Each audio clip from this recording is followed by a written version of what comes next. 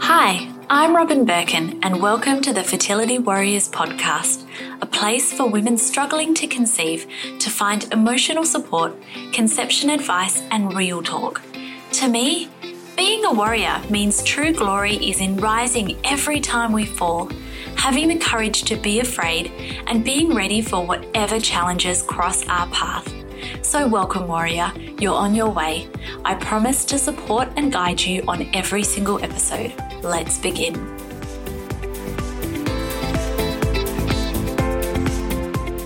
Hello and welcome back to the Fertility Warriors podcast. Today, I am very excited to chat with Karen from Hilariously Infertile. Now, I'm pretty sure that most of you know about Karen. Her Instagram feed pretty much has every single funny, hilarious, I totally relate with that meme on the internet. So if you haven't heard of her, you've been living under a rock and you need to go check out her Instagram. But I'm thrilled to welcome Karen here today to share a little bit about her journey, her philosophy, and what she has going on. So welcome. Thank you so much for having me. You are most welcome. So I really wanted to get you on today to share a little bit about your story and to share a little bit about the real Karen and, what it looks like behind the scenes for you, what your journey looks like and things like that. So are you able to take us back to the beginning of when you were like, okay, baby time? Yes. Okay. So actually, I remember it very, very vividly. It was one of my best girlfriends was pregnant and she suffered a miscarriage and it hit me very, very hard. And I was so sad. I was heartbroken for her, with her. And I remember saying to my husband, I was like, what if that could happen to us? I don't even know. And so a month or two later, I was like, I really think that we should start trying, even though we hadn't planned on starting to try or anything that early on in our marriage. He finally agreed and we started trying, and I was not getting my period for months and months and months. And so we were having unprotected sex and I wasn't getting my period. So I was like, every month I thought I was pregnant. I legitimately thought I was pregnant every time. But I also was getting these negative pregnancy test results. And I was like, what is happening? I'm having unprotected sex. I'm not getting my period, but I'm not pregnant. So what's going on? So after about 6 months of that, I went to my doctor and she was like, this is not normal. We need to start you on Clomid. So she started me on a first round of Clomid. Nothing happened. Didn't even ovulate.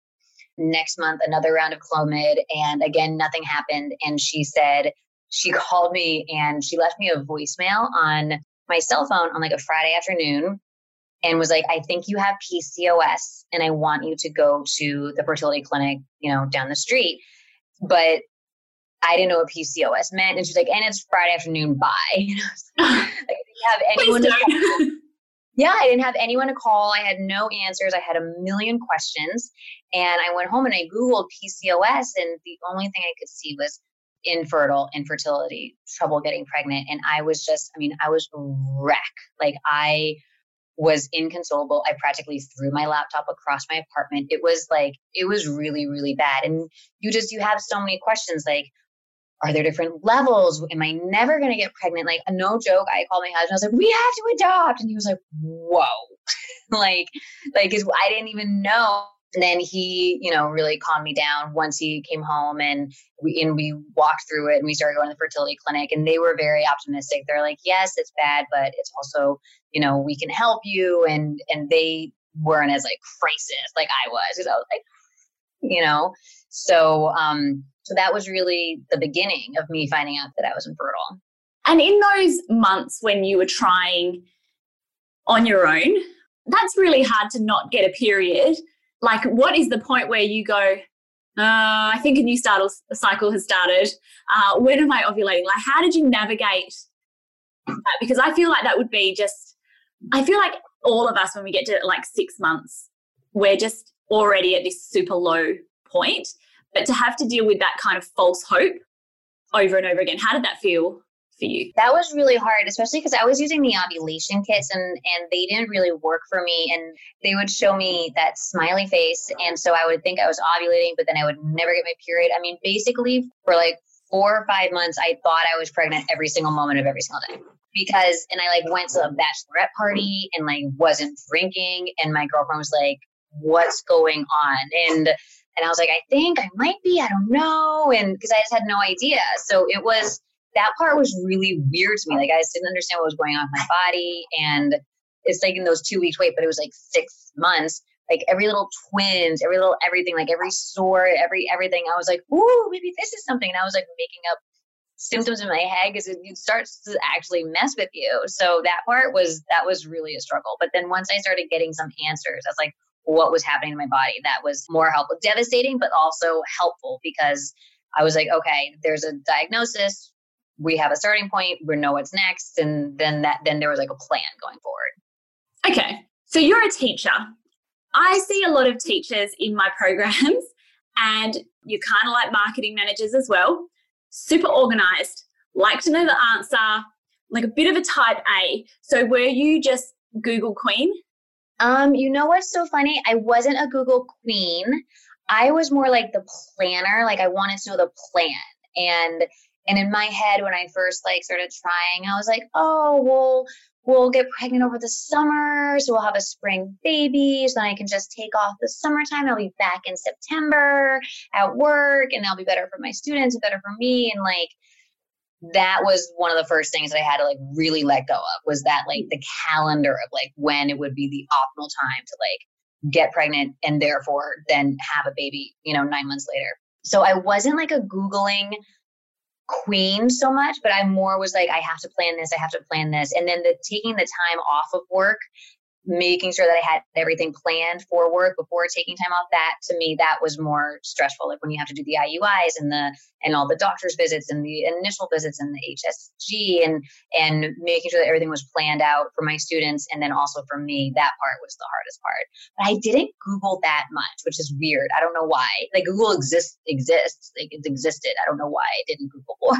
I want to fist pump that though. Like Google will send you down the rabbit hole. Yeah, exactly. So when you got to the fertility clinic, did you start making any lifestyle changes? Did you start like changing your diet up or changing any of your daily routine as a result? That's actually a really good question. I was not the healthiest person when I first started trying to conceive. I mean, I wasn't like totally unhealthy, but I didn't really exercise that much. Probably drank a little bit too much, like definitely had probably 1 or 2 glasses of wine a night, which now I'm like, that seems like a lot to me now, So there were definitely some things that looking back, I'm like, but I remember after my first failed IUI, my husband said to me like halfway through the cycle, he was like, maybe if it doesn't work, as I was like eating a bag of Cheetos, he was like, if it doesn't work this month, maybe we should start thinking about eating organically. And I must have looked at him like I was going to hurt him or something. But I was like,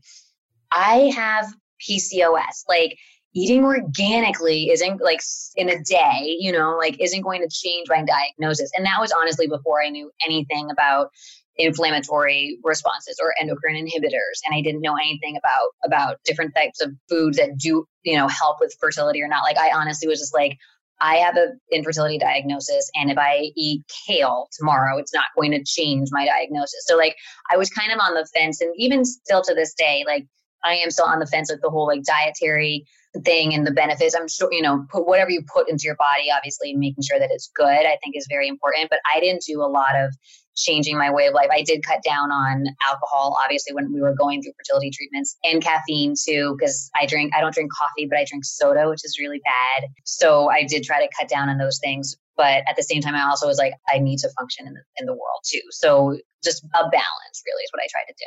Which is important. Like it's important to have an element of balance there. And we can sometimes go to the nth degree and then it's like a really stressful, it makes the whole journey so much harder. So are you able to tell me about mindset? So was there a time when you were like, hang on, I need to see something else other than everything that's going wrong on my journey? No, I mean, those first 6 months when we didn't know what was going on, that part, the mindset was really hard for me. And I was like trying to be a little bit better in terms of things like that. But then once I got the diagnosis, I was like, okay, we just need to trust the doctors and go forward with the doctors and what they say. And then with my second child, because we did 5 rounds of Clomid, we did 4 IUIs and then a step up because the first one didn't work. So then after that, like I still was like, I'm just going to live my life and, cut back on everything, but not like, still, like I said, have that balance. But even that, I think in itself is a really powerful mindset to have. I talk a lot about, this concept of trusting our doctors and also the concept of continuing to live our lives. So yeah. I think that's really important. And so if we look at your Instagram feed, you're funny as fuck. Like you have a book, we can talk about that later, but like where did this sense of humor come from and this attitude of, like looking at the funny side of things? I think a lot of that actually came from my husband. I mean, the two of us together, we joke all the time. Like there are times where I'm like snorting, like we're brushing our teeth and I'm like snorting toothpaste, like because we're laughing so hard. We have a very kind of like inappropriate, like 7th grade boy humor banter back and forth, like all the time. So I think that was just set like that in our lives. And then when we were going through infertility, I mean, I didn't have social media when we were going through infertility. I didn't even have a personal like Facebook account. I didn't have anything. So, and I didn't know many people who had gone through infertility. So I felt very, very much alone, but I had my husband and I had our jokes back and forth, and we would make fun of like the little things. And like, when he has to go give his donation and when the doctor said that, his donation would be cleaned and buffed. And I was just like, what? Like, did he seriously just say that? Like and we couldn't like keep it in. We thought it was just so ridiculously funny, even though I was sad. And there were times that I was crying and that I was, really, really sad. But there were also times that we were laughing. So I think that that's where the humor came from. And then when I started writing the book, I realized my husband was the one who suggested that I wrote the book. And then when I started writing it, I was like, wait, this is funny. Like, this is funnier than like an infertility story kind of should be, So then someone suggested that I start social media. And I was like, no, I don't like social media. Like, I don't even have Facebook. And they're like, trust me, you need this. And I was like, fine. And I already started posting and it just kind of blew up. And what I've learned in the past 3 years is that people really, really want to laugh at like the ridiculousness about it. And it's so heavy and it's so sad so many times. And there's so many unknowns that if you can see something, you're like, oh my gosh, that's so funny. I've been in that situation, that it helps you and it's making people feel, less alone. So, which the response has been overwhelming. Like it's unreal. Awesome. And so I noticed the other day on Instagram that you had your anniversary and that you just posted about how your relationship is, stronger than it's ever been. Do you have any tips for strengthening and navigating our relationships during this testing time? Oh, yeah, gosh. I mean, I'm definitely not a relationship expert. I don't want to come off as that. And, no marriage is perfect. But, my husband and I, like, we are very, very devoted to each other. And we do have a really strong marriage. And I think it's just, supporting one another. And especially when people are going through infertility, it's really hard if it's the male factor, if it's the female factor, and whose like fault the infertility is. I know that really weighs on people. The financial aspect that goes along with infertility is incredibly cumbersome on a marriage and on a couple that's trying to save money. And I think that, making sure that you feel supported, that the person that's going through and the person who's supporting, that both of you guys feel, I'm with you, I support you, we are a team. If you're going to do this, I'm going to be there for you. You're having a really hormonal moment, I'm going to support you through it. And I think that, or whatever the case may be. And I think that's really important. I know, how everyone says that saying like happy wife, happy life or something like that. So I say to my husband, I'm like, happy man, happy fam. And because I really think that it's important that it's not just one way, that I'm supporting him and he has a lot of things going on in his life. And I'm like, if you are successful, we're successful. So let's do this, and I think that he knows that I love and that I support him and that I'm not resenting him because he's working long hours, and he doesn't resent me because I'm working long hours. It's just making quality time that we have even more valuable. So I have noticed that you've mentioned that you have busy lives. Where do you have any set rituals or anything that you have to make sure that you have that time together and to make sure that you get that time to communicate with each other? We don't always do dinner together. We try to, but sometimes he's home really late. So sometimes we have shows that we watch together, like The Handmaid's Tale, which just finished, right? Yeah. And the other person's not allowed to then go forward and watch that show without them. There were times where I'm like, it is Saturday or it's Sunday and I haven't seen the episode yet. I'm like, we have to, little things like that. Like marriage code. Yeah. And I'm like, come on, I'm seriously going to go forward and watch the next episode. He's like, no, you're not. So that's really important to us. And, there are times where I'm like, I feel disconnected from you or even not even emotionally or relationship wise, but logistics wise. I'm like, you have no idea what's going on. We need to work through this calendar. And we say it like it's a verb. I'm like, can we sit down and calendar?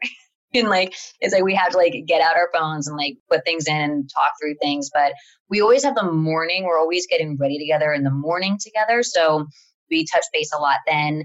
We don't talk on the phone a lot during the day, hardly ever. We don't text each other. We don't FaceTime during the day.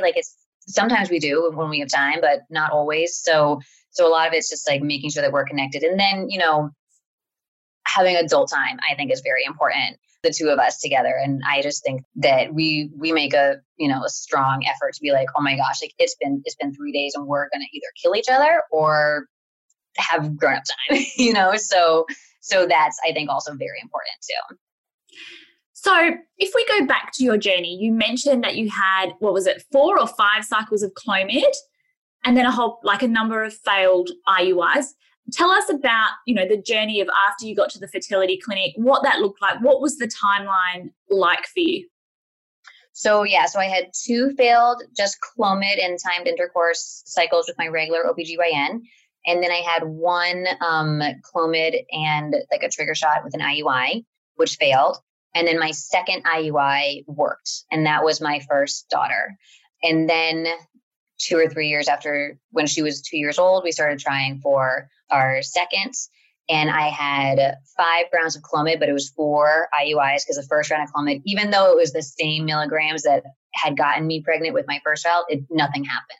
So I did 5 rounds of Clomid, 4 IUIs, didn't work. And by that point, I was like, I just thought, and my husband supported me and my doctor supported me, that if it were to work, it would probably have worked by now. And again, I didn't Google, I didn't know any statistics. Apparently, I've been told that statistically I was right. But I was like, I just had a feeling. I was like, if it would have worked, it would have happened by now. So we went forward with IVF. And then I got pregnant on my first round of IVF.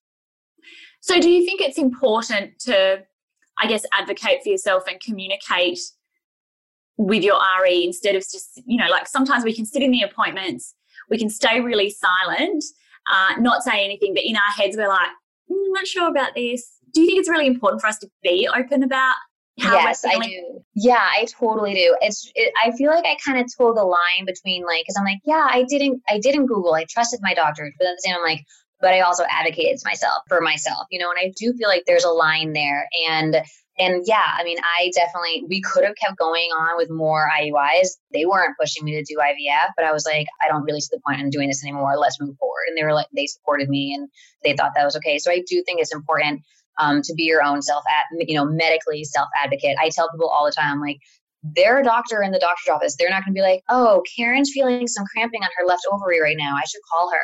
You know what I mean? I have to tell them that. If I don't tell them that, they don't know that, so they only know the information that's either coming up on our scans and our blood or what we're telling them. So if we don't tell them everything that's going on, they can't put all the pieces of the puzzle together.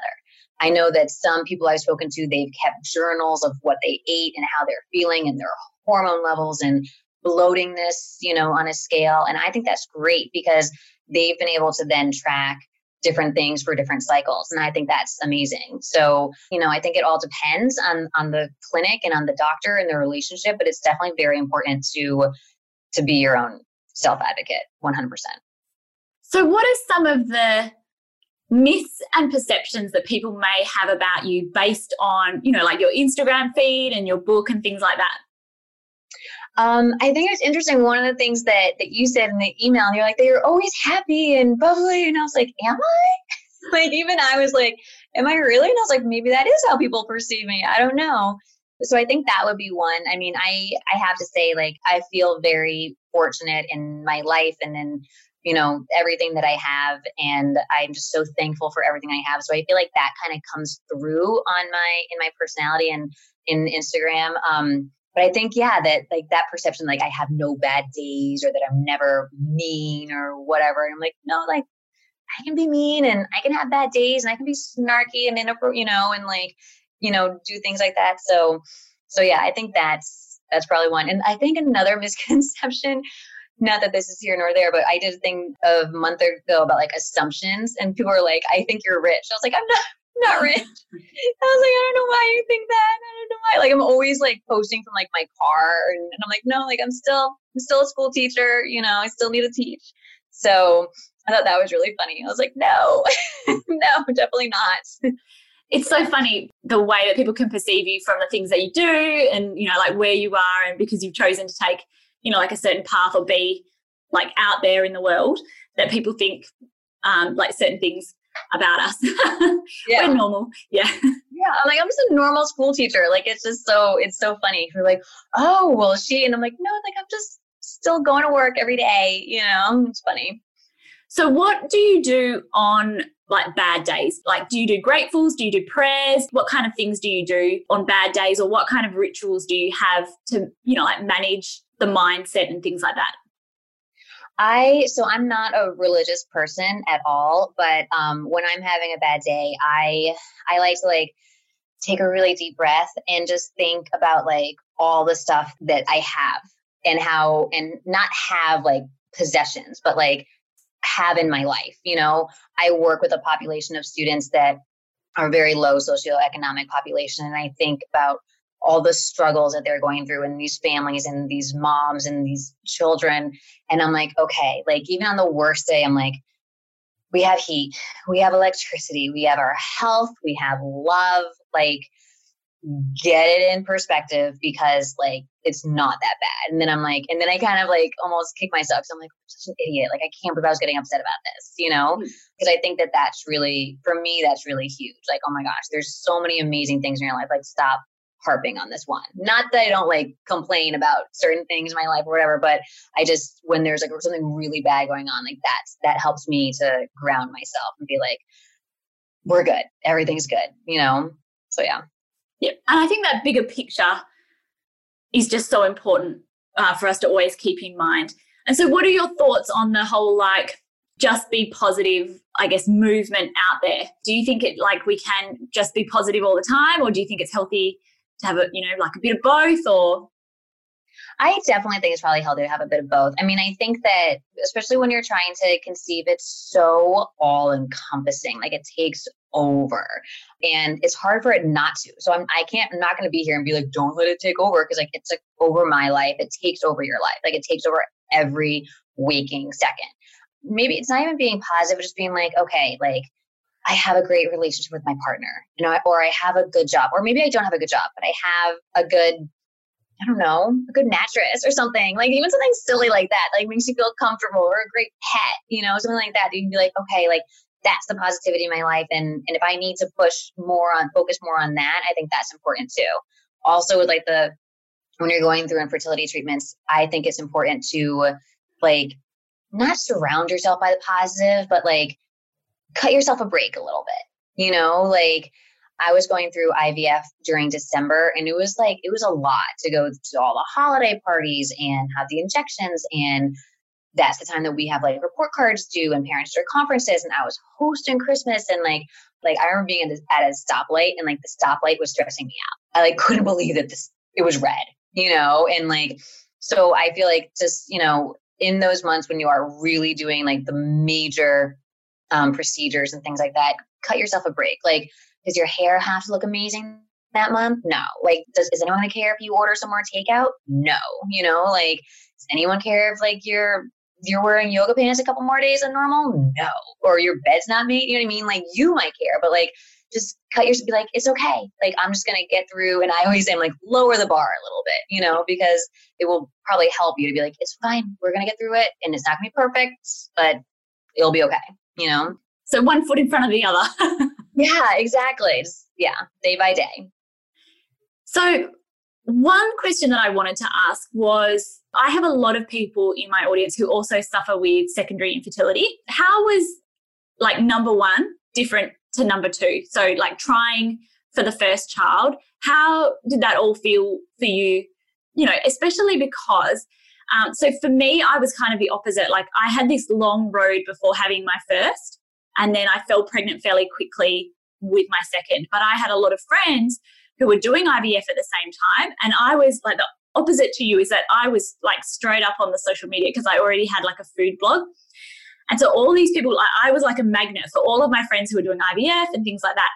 And a lot of them had like success really quickly at a fertility clinic with their first, and then really struggled with their second. Like it was almost like they were experiencing what I had experienced the first time around. So how was that for you? That's actually a really good question. For me, the first one was so much harder because there were so many unknowns. Like, will I never get pregnant? Are any of these treatments going to work for me? Am I going to need to go forward with, donor eggs? If I were to get pregnant, will I maintain a pregnancy? Will I be able to and if I maintain a pregnancy, will I give birth to a healthy child? There are so many, and that's what I think in the beginning, like just all that was just spiraling out of control in my head. Once I got through that and I had my daughter, I think that I was like, okay, like now I know that I can get pregnant and I can carry babies to term and I can birth a healthy child. So for my second time, like I kept saying every month that was negative, the nurses call and they're like, sorry, Karen, and I'm like, it's okay. Like on the phone, I was like, it's okay. I have one. Like I have a child. It's okay. It's okay because I have a child. And I kept like using that as my perspective. Like, it's okay. I have a child. And yes, of course I wanted to have another child and I wanted her to have a sibling so badly, but I was like, I have one. So I'm not going to, like, I didn't really cry the second time. Like when I was on the drugs, I finally, like the injections, at one point I broke down because of the burning, but leading up to it, I wasn't as emotional. Every failed transfer, every failed IUI, I was kind of like, it's okay because I have one. And I think that for me helped me. But I know that also some people who I've heard from that really puts a lot of pressure on them because they want it so badly, not so much for them, but for their child that they already have. Like they're like, I just want to give her a sibling or give him a sibling. So I understand it in both ways. But for me personally, I kept trying to, every month be like, it's okay. I have a child and it will work. I kept saying, it's not a matter of if, it's a matter of when. And that was just kind of my mantra going through. It's just a matter of when. So that's so powerful. I love, many times I've said that being your biggest cheerleader is so important. And many times I have sat there and repeated things to myself like over and over and over again to like coach myself through different scenarios. So I think that's so powerful. Yeah, so it helps, I think. Before we go on to the speed round, I want to chat to you about, so I've already spoken that people can find you on Instagram at hilariously infertile, but tell us a little bit about like what's going on with you. You've had some exciting things just recently. You've got exciting things coming up. Talk to us about it. Oh my gosh, there's so much. No joke, I was going through stuff the other day and I was like, I don't know how I'm going to keep all this in track, and with school starting, there's a lot. So I was doing a shoot for a pilot for a TV show today that may or may not come to fruition. I'm going to be on CNN in a week. Ooh. Which is really exciting for me. And coming up in November, I'm doing a second comedy night event in Boston, Massachusetts. And it's going to be bigger. It's going to be a theater of 400 plus people. So hopefully, a lot of people from the, New England tri-state area will be able to come to that. And hopefully I'm going to try to then do another show in Chicago. I mean, this is as pretty much as grassroots as it gets. Like, I'm like, we're doing New York because I live here, and we're doing Boston because I have family there, and we're doing Chicago because I have family there, and like I can sleep on their couches, you know?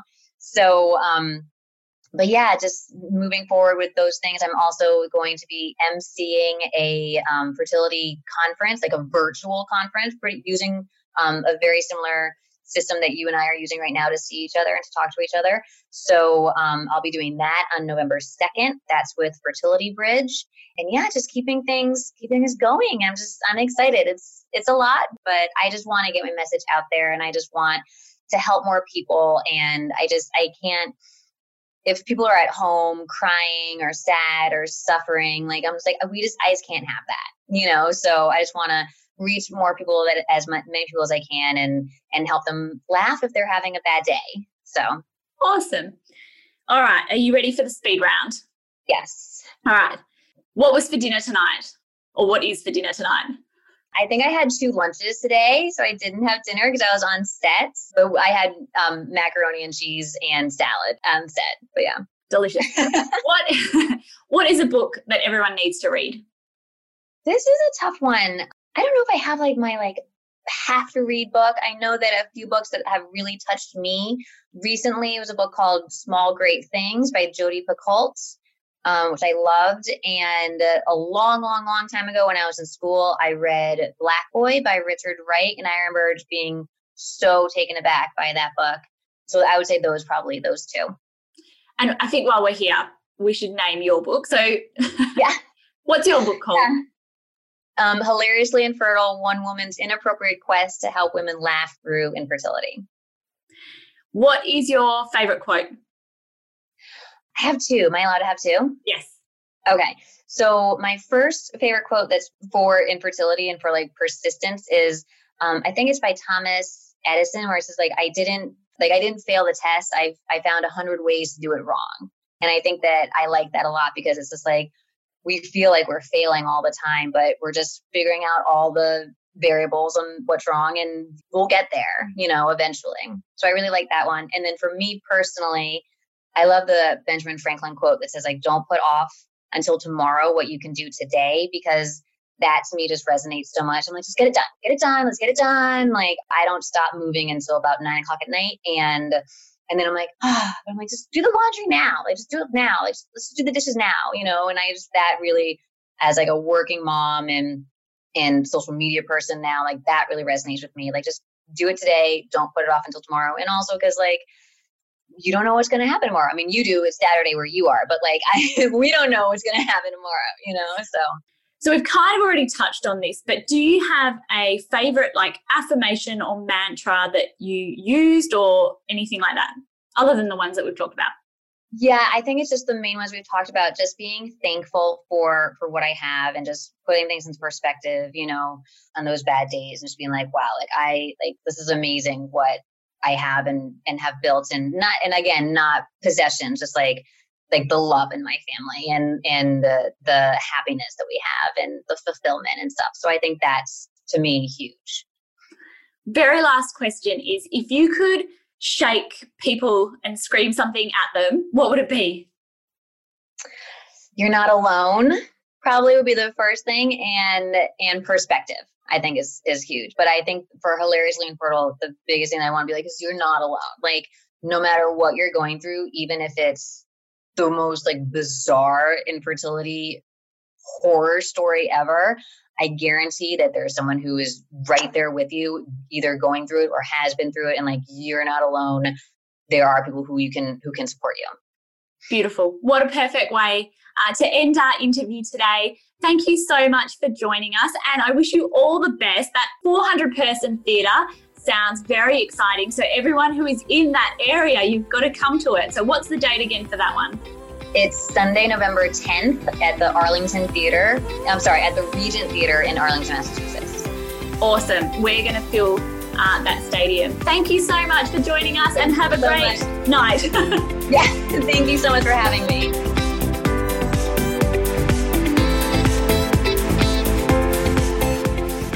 Thank you for listening to the Fertility Warriors podcast with me, your host, Robin Birkin.